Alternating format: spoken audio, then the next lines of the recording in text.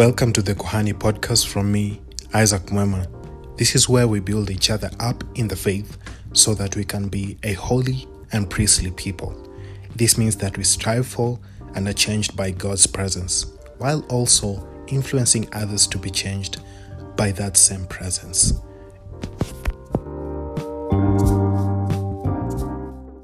There is a relationship, a correlation between bread and water in the Bible. It's a mystery that God wants us to realize today. May you open your heart and your mind that the word may be planted in good soil. Bread and water represent both hunger and thirst in the believer. That we can see a consistent pattern in the New Testament that whenever Jesus multiplies bread and feeds many, then there is a following instance where it involves a boat crossing the river.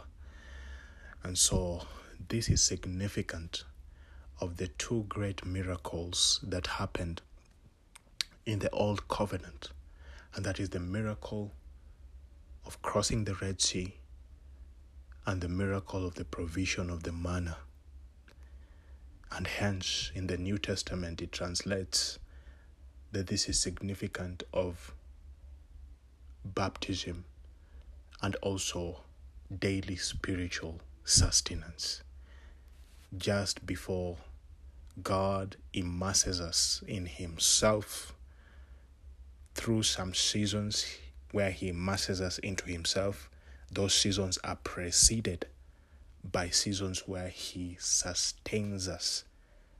He feeds us of Himself. There is bread before the water.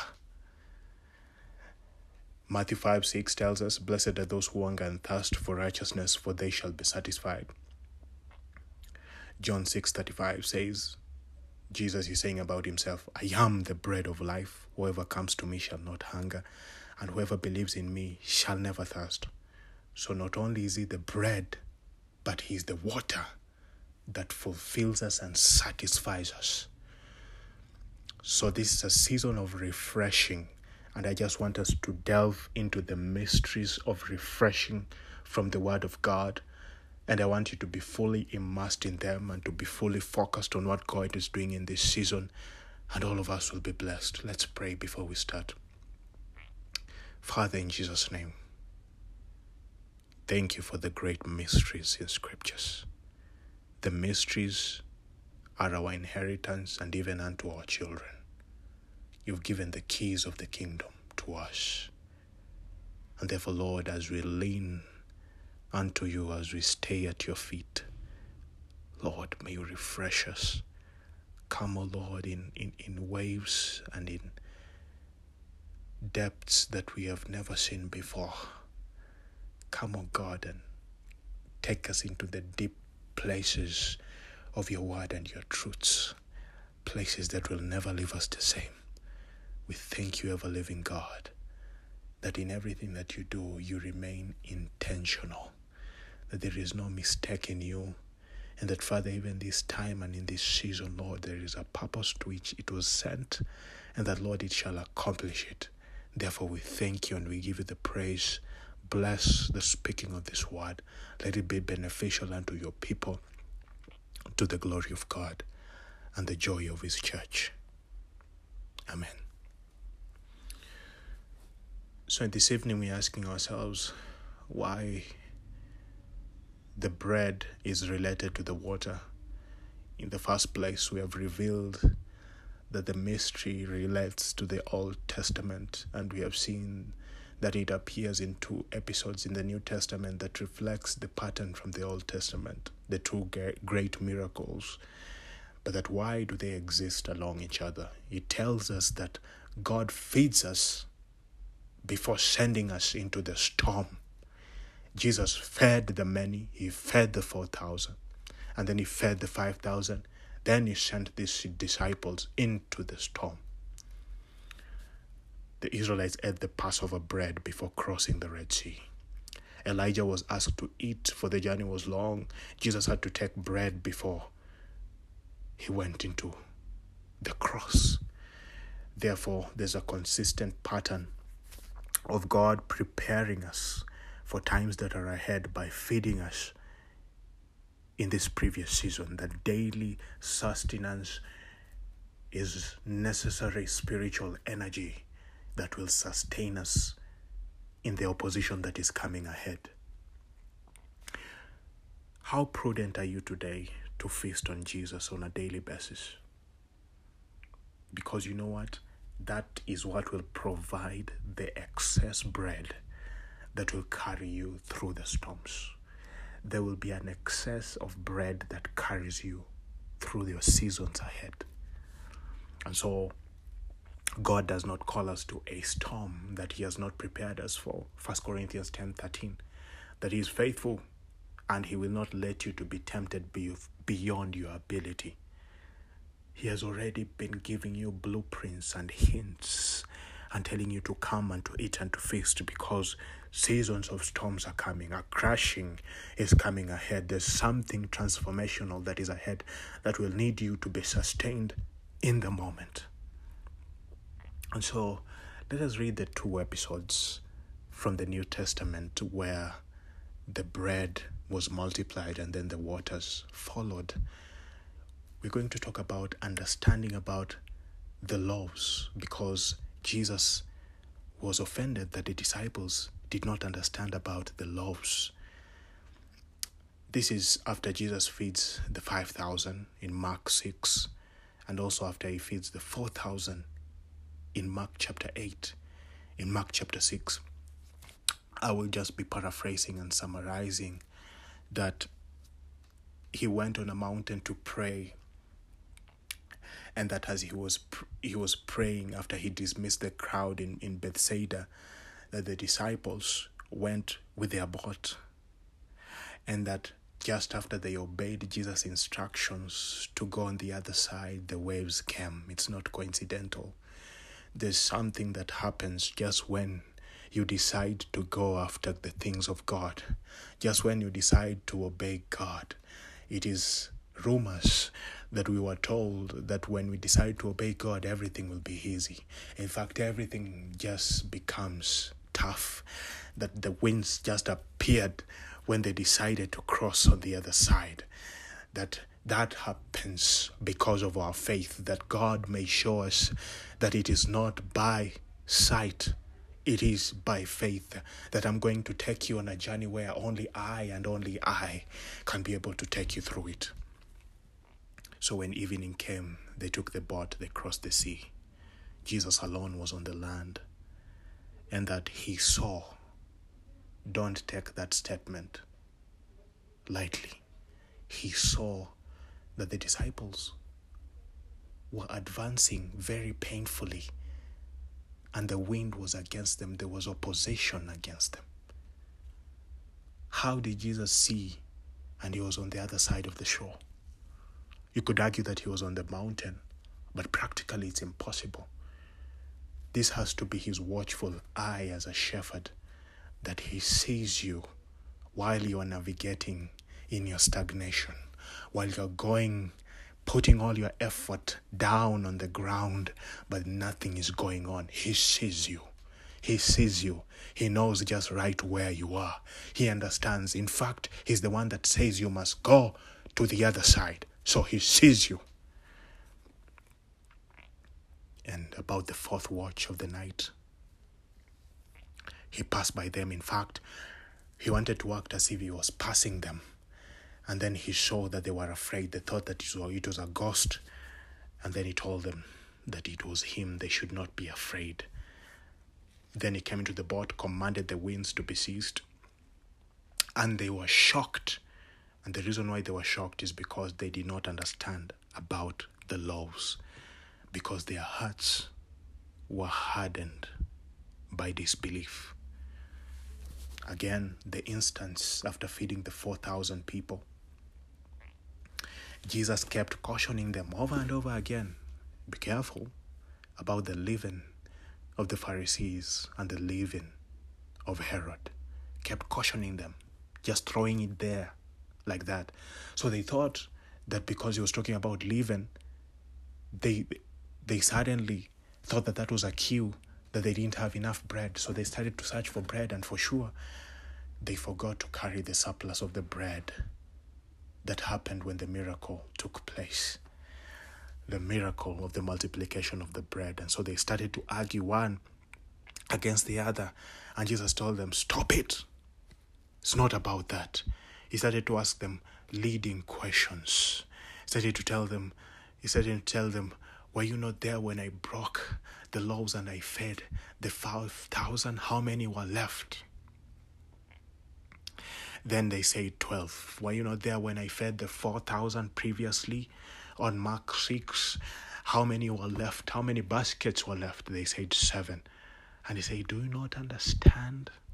Do you not get it up to now?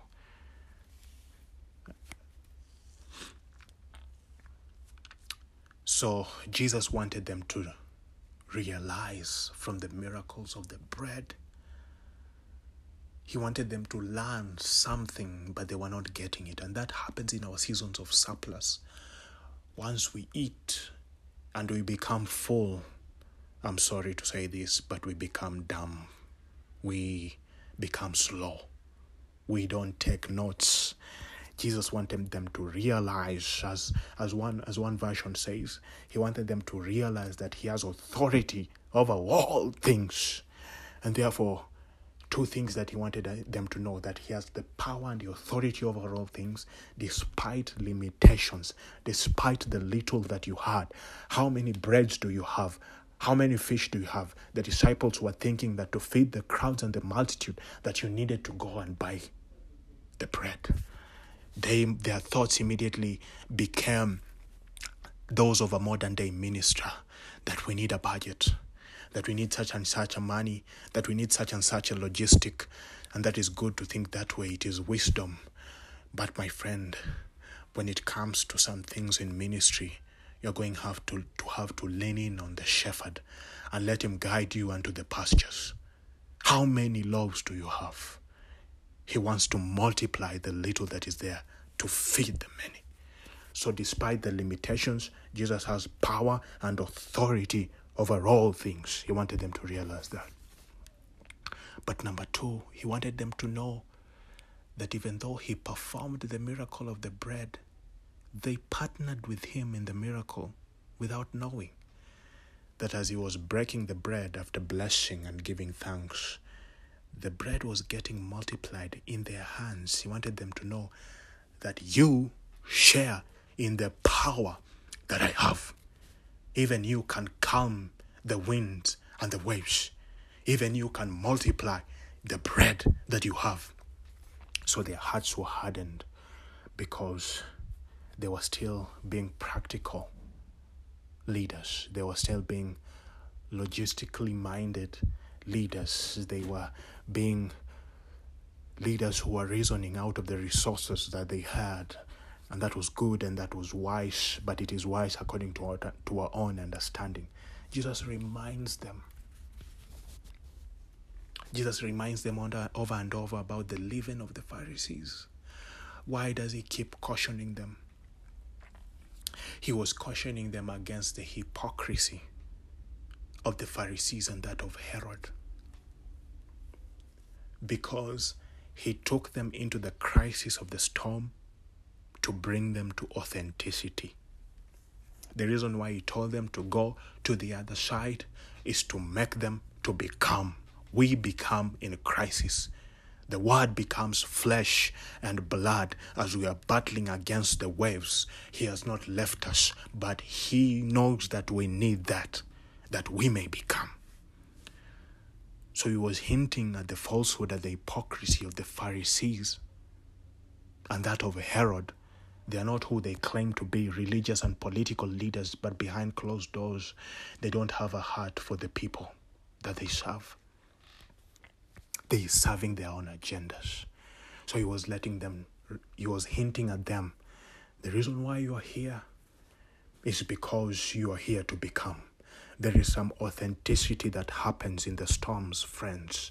There is a reason why God allows us to go into the storms, to become what we have been praying for, to become more like him. So it is during the storms that we collectively become bread to the nations and rivers of living water to the nations. Therefore, we also become the bread and the water through the storms. 2 Corinthians 3:18. We with an unveiled face behold the glory of the Lord, and we are being transformed into the same image from one degree of glory to another. For this comes from the Lord, who is the Spirit. It is the Spirit who leads us on this journey of transformation from one glory to another.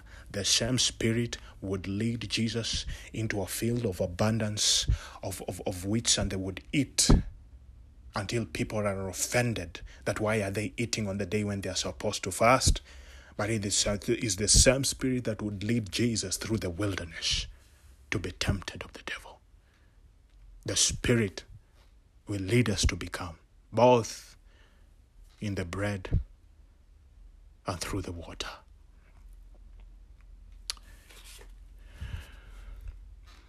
Crisis, friends, was designed for multiplication of the remnant.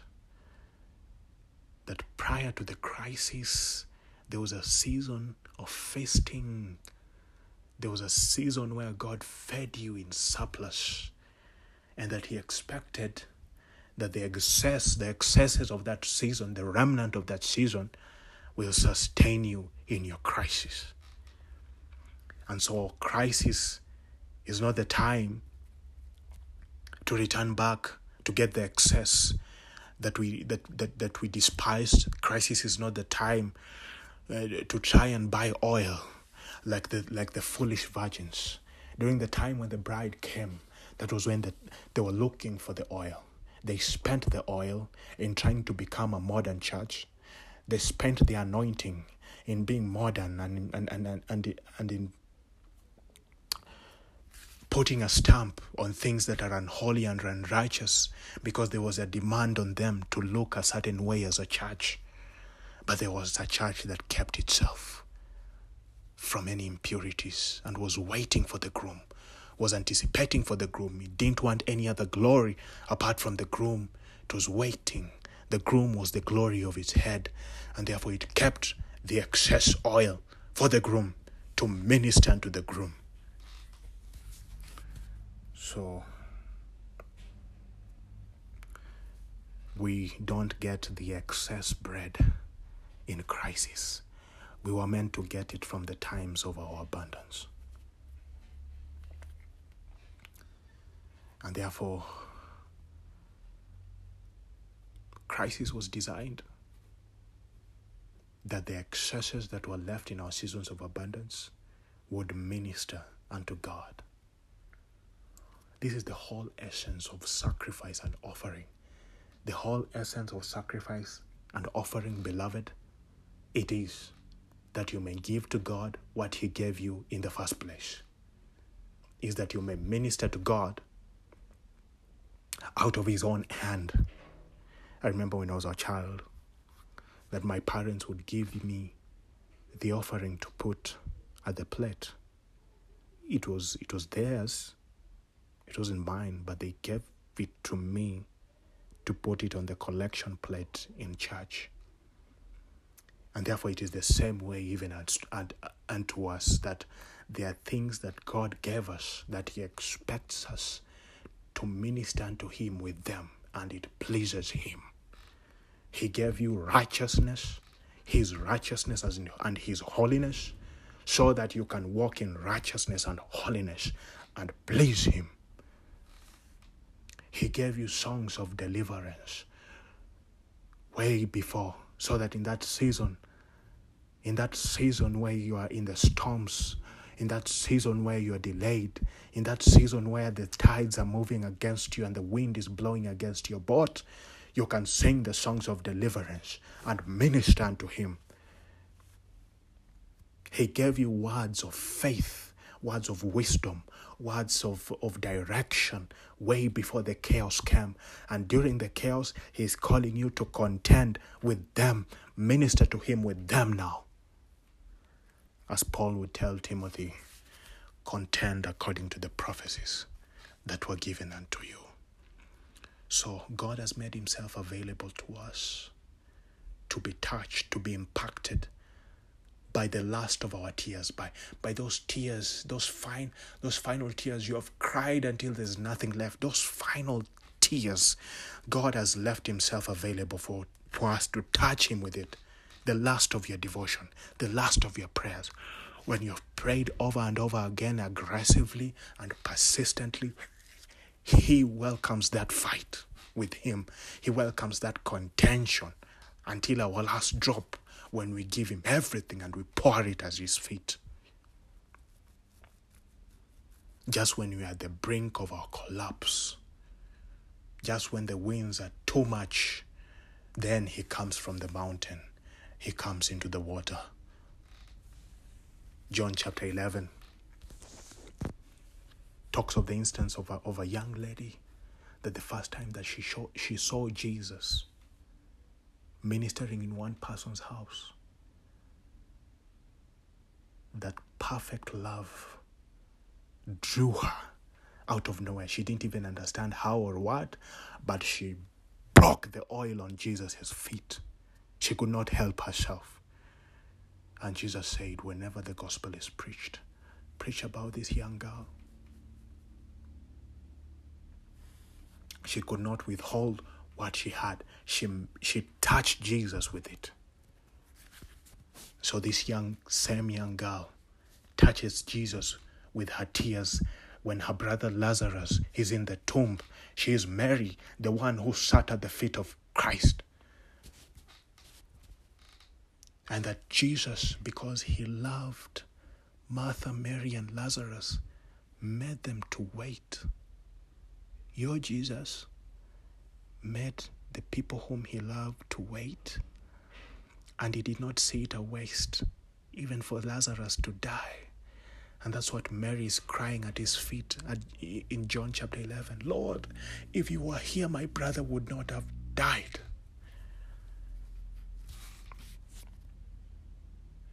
Martha tried to talk to him, and Jesus welcomed Martha to contend with him. Martha wanted to speak Christianese to him. Jesus was telling her to believe in the miracle of the resurrection, but Martha was replying that, okay, he gave him a theological and a Christian answer, that I know on the last day that Lazarus will rise. Very Christian. But Jesus told her, I am the resurrection and the life. I'm standing right before you. Contend with me. I welcome that fight and that battle with me. Give me the excess. Give me unto your last drop. Minister unto me. And so when Mary came from the house after Martha told him that Jesus was there, Mary ran unto the feet of Jesus and poured her last tears. That last drop, it touches Jesus somewhere. And scripture says something that is unprecedented ever before in any other religion, that a God would weep, that Jesus was touched deeply by her last of her tears. God has given us the space to minister to him also. And so, God stirs a hunger for prayer and for the word of God and for the things of God in one season. Then the remainder of that momentum that happened carries us through into another season where our faith is pushed to the limits, where our love is tested. He welcomes us to war with him like he welcomed Martha. And he contends with us until we touch him in a deep place. The woman with the issue of blood, that she had to overcome cultural and social barriers so that she could reach after Christ and touch the hem of his garment. Jesus welcomed that. He invited that struggle and that pushing through the crowd that she may come. He knew in his omnipresence and omniscience, he knew that there was someone who was looking for her in the crowd, but she pushed through. Jesus was pretending as if he was just walking on, just like he pretended when the disciples were suffering in the boat. He was just walking with his disciples, but this young lady had to push through. And he touched Jesus in a deep place. He said, "Who touched me?" That touched me in a place that no one else touches me. It's a deep place. He allowed himself to be impacted by that woman. And that God doesn't mind, even if what we are using to pursue him in that season is just our own need. But that for some of us, he has never had us call on him. He has never had us talk to him like we are talking to him in a season of suffering. And so he would bring us closer. He would use the circumstance and the situation to bring you closer than ever before, to minister unto him. So in those seasons of waiting, he's answering our prayers. When we were crying and praying in our rooms that, "God, make me just like you," he was saying, "Okay, I hope you're ready, for so it will happen in the water. It will not just happen with the bread, it will happen with the water." The God works in that season before the promise is fulfilled. Just when the prophecy came, just when the word of the Lord came, just when the promise came, and before its fulfillment, there is a season of delay. There is a season of waiting that has been purposed by God to make you just like him. We called it the spirit of delay. We demonized it already in charismatic circles. But I want to assure you today, it is a tool of God. It is a powerful and holy equipment to do a heart surgery in us. God uses the seasons of waiting that we can partner with him in the miracle. It's one thing to just stand and to spectate the way he brought manna from heaven, and we can just celebrate. And that doesn't change us. In fact, the people who ate the bread, later on Jesus did not feed them the bread anymore because he knew that they were coming because of the bread. He was telling them, this will not happen every other time. You must know that I am the bread. I am. You must become like me to be fully satisfied. So we get to enter into the creative process of God, just like it happened in creation. He uses the season of waiting to invite us in the union of the Trinity to create something in our lives and in the world. So we get to enter into that creative process by hanging on the Word of God until we see it manifest. Until we see it manifest in our city, until we see it manifesting in our personal lives. And therefore we enter into the union of the Trinity in our times of waiting. How do we have proof? The proof is that even us right now as a church, we are in a period of waiting that we have been promised of an eternal union with the Lord, but that we have not yet seen him fully. And therefore we are in a season of groaning and longing. We are in a season of experiencing the tension between the world and our flesh. Romans chapter 8, 23 to 27. That creation groans for the sons of God to come to glory. And not only creation, but we believers also groan, even though we have the Holy Spirit within us, as a foretaste of future glory. For we long for our bodies to be released from sin and suffering. We too wait with eager hope for the day when God will give us our full rights as his adopted children, including the new bodies he has promised us. But if we look forward to something we don't yet have, we must wait patiently and confidently. So he's speaking about the wait for the promise of the new body of eternal union with Christ.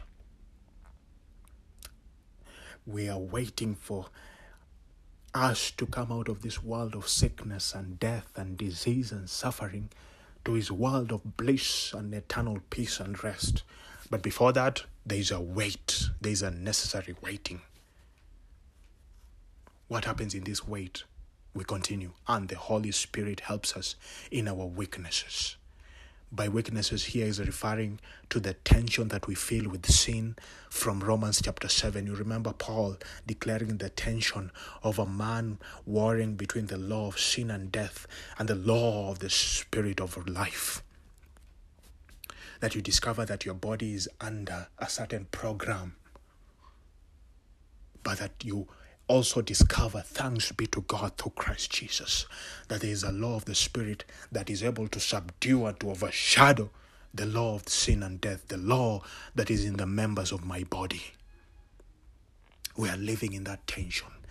And living in that tension during this season of waiting exposes us and it changes us.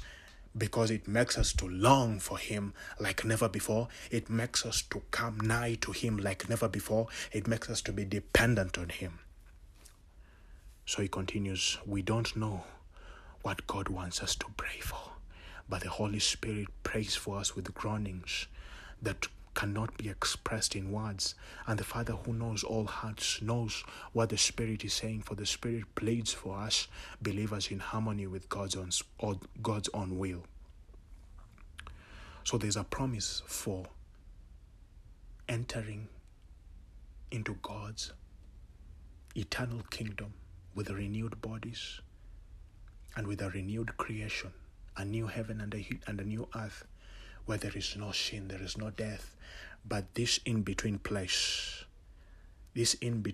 called earth, where we are sojourning, is a waiting of the process. Through the waiting, God has orchestrated that we will feel the tension of death, suffering, and sin, and this drives us to depths of repentance and interceding for kingdom come. The longing pushes us closer to God until we see God come through the clouds and we meet Him in the air. We are allowed to partner with the Spirit in crying, come, Lord Jesus. The Spirit and the bride cry, come, Lord Jesus. If there was no waiting, there would be no such cry. The cry comes from our hearts because we know the failure and the guilt of sin, yet we have felt the pleasures and the joys of heaven. So it is a holy thing that God wants us. He wants us to partner together with Him in the fulfillment of the promise and to partake in His creative process that happened before the beginning of this world. Through the waiting process, He's inviting you into the fellowship of the Trinity. The season of suffering, the season where you're pushing against the wind, was God's tool to change us and draw us nigh to Him. So this is what Scripture calls the dance of the two camps. The dance of the two camps. The Hebrew name is Mahanaim. Mahanaim. We find it first in Genesis 32, verse 1 to 2, that Jacob went his way. This was just some chapters later from Genesis 28, where he had a vision of the angels ascending and descending in a dream. And then he woke up and declared that place was a house of God. The gates of heaven are found in that place. And so this is later on in Genesis chapter 32, that Jacob went on his way and the angels of God met him.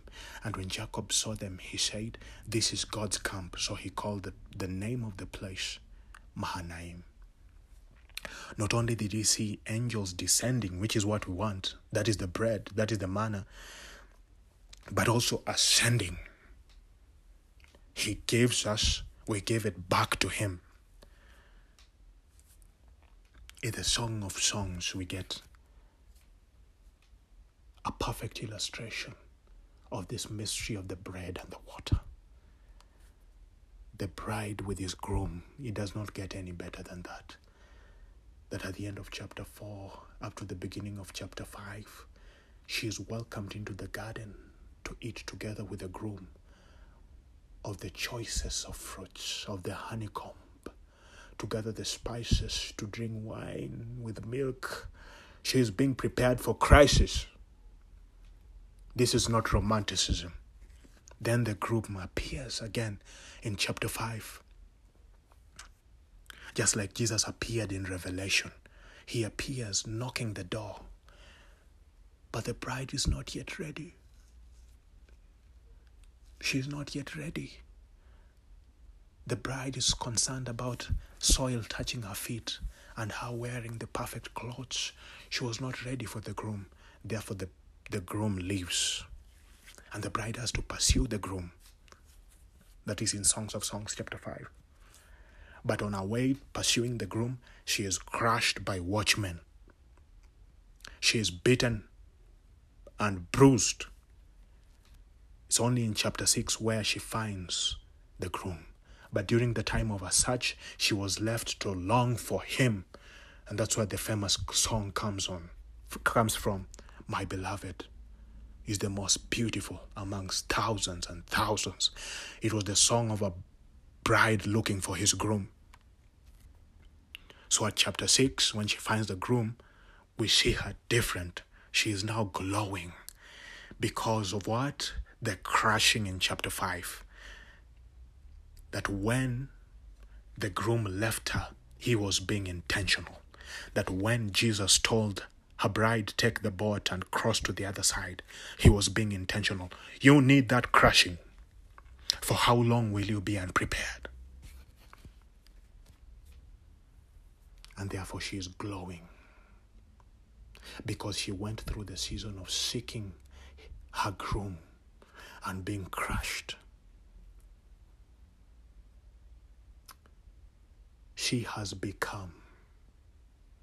She is no longer just waiting for something to descend from heaven. She has become, and she is even ministering to the groom himself. This is a beauty to behold. She is fragrant. She gathered fragrance that other time in the beginning of chapter 5, but here and right now, the fragrance is emitting out of her because she has become. And so she is reunited with her groom in a relationship that is reciprocal. And the two camps are dancing together. After the suffering is the glory, friends. After we have become is when the glory is there. So there's a dancing between the two camps. This time it's not only the groom giving her to eat. It's not only coming one way. It's not only just descending on her as it was in the beginning of chapter 5. Even her, she's giving praises unto the groom. She's ministering unto him. And so we were not just designed for receiving, but also for forgiving. I know that in charismatic circles today, we have made it a habit to receive. And everything that we say, we reply almost like an amen, that I receive, I receive, I receive, I receive, I receive. But that this was meant to be a reciprocal relationship with the Lord. That what he gives us, we enjoy and we extract as much as we can, and we get the excess, and then we minister to him out of the overflow. God, out of his sovereignty, has made himself to want something of us. He has made himself accessible to be impacted and to be touched by us. He does not need it, but he wants it. He wants us to be in that eternal union together with each other, dancing the dance of the two lovers, giving unto each other. This is Songs of Solomon 6 and verse 13. That the other people are telling the Shulamite, the bride, return, return, O Shulamite, return, return that we may look upon you. They're saying, Hebu dekeza. They are telling her, Hebu tuone urembo wako. Hebu zunguka. Return, return, return, O Shulamite, that we may look upon you. And the groom replies, why should you look upon the Shulamite as upon a dance between two armies? The word there is Mahanaim. The bride responds and saying that even him, he's adoring her because they are having this dance of the Mahanaim. Why should you look upon her? It's because I am the one that has made her to be glorious. And so the groom does not even come to chasten or to exhort the other people who are glaring at the glory of the bride. And neither is the bride being prideful by showing off her glory. Because you know what? she's dancing together with this groom, and both their glories are radiating on each other. So the groom left her in a desperation and in a search for him, that she would long for him, be bruised in the process, and turn out to be glorious.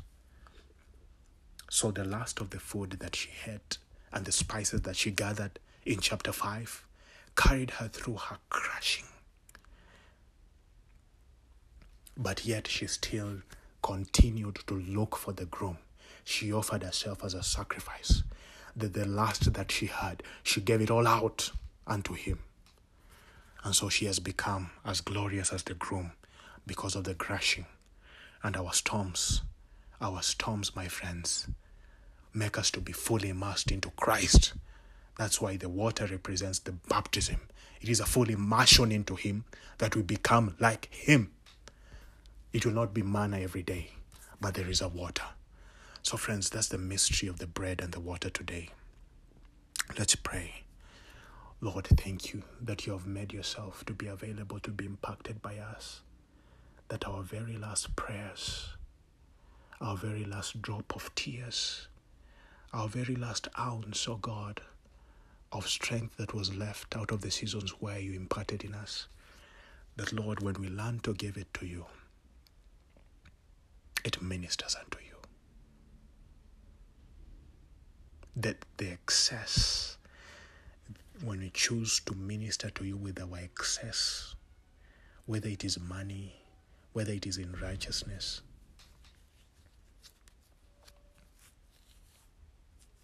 whether it's other aspects of the kingdom of God, it ministers unto you. And that many a times we repent that we have called the delay demonic, but that you are calling us closer. You are drawing us closer than ever before. We prayed more than ever before because you are inviting us into the eternal union of the Trinity, that we may learn how to hang on your word and to see it made manifest, that we took part in the miracle. And therefore, Lord, thank you that you are answering our prayers through the suffering. And we thank you that all things are in your hands, even suffering itself, even death. That you used even death, oh God, to reveal your glory at the time of Lazarus' death. And that the tears of a young girl and her prayers touched you in a deep place. And therefore, how much more when we give us the little that is left inside us, the excess that is left inside us. Teach us to minister to you of an overflow. Bless this word tonight. Interpret it in the hearts and in the minds of these dear ones. All to the glory and honor of your name. In Jesus' name.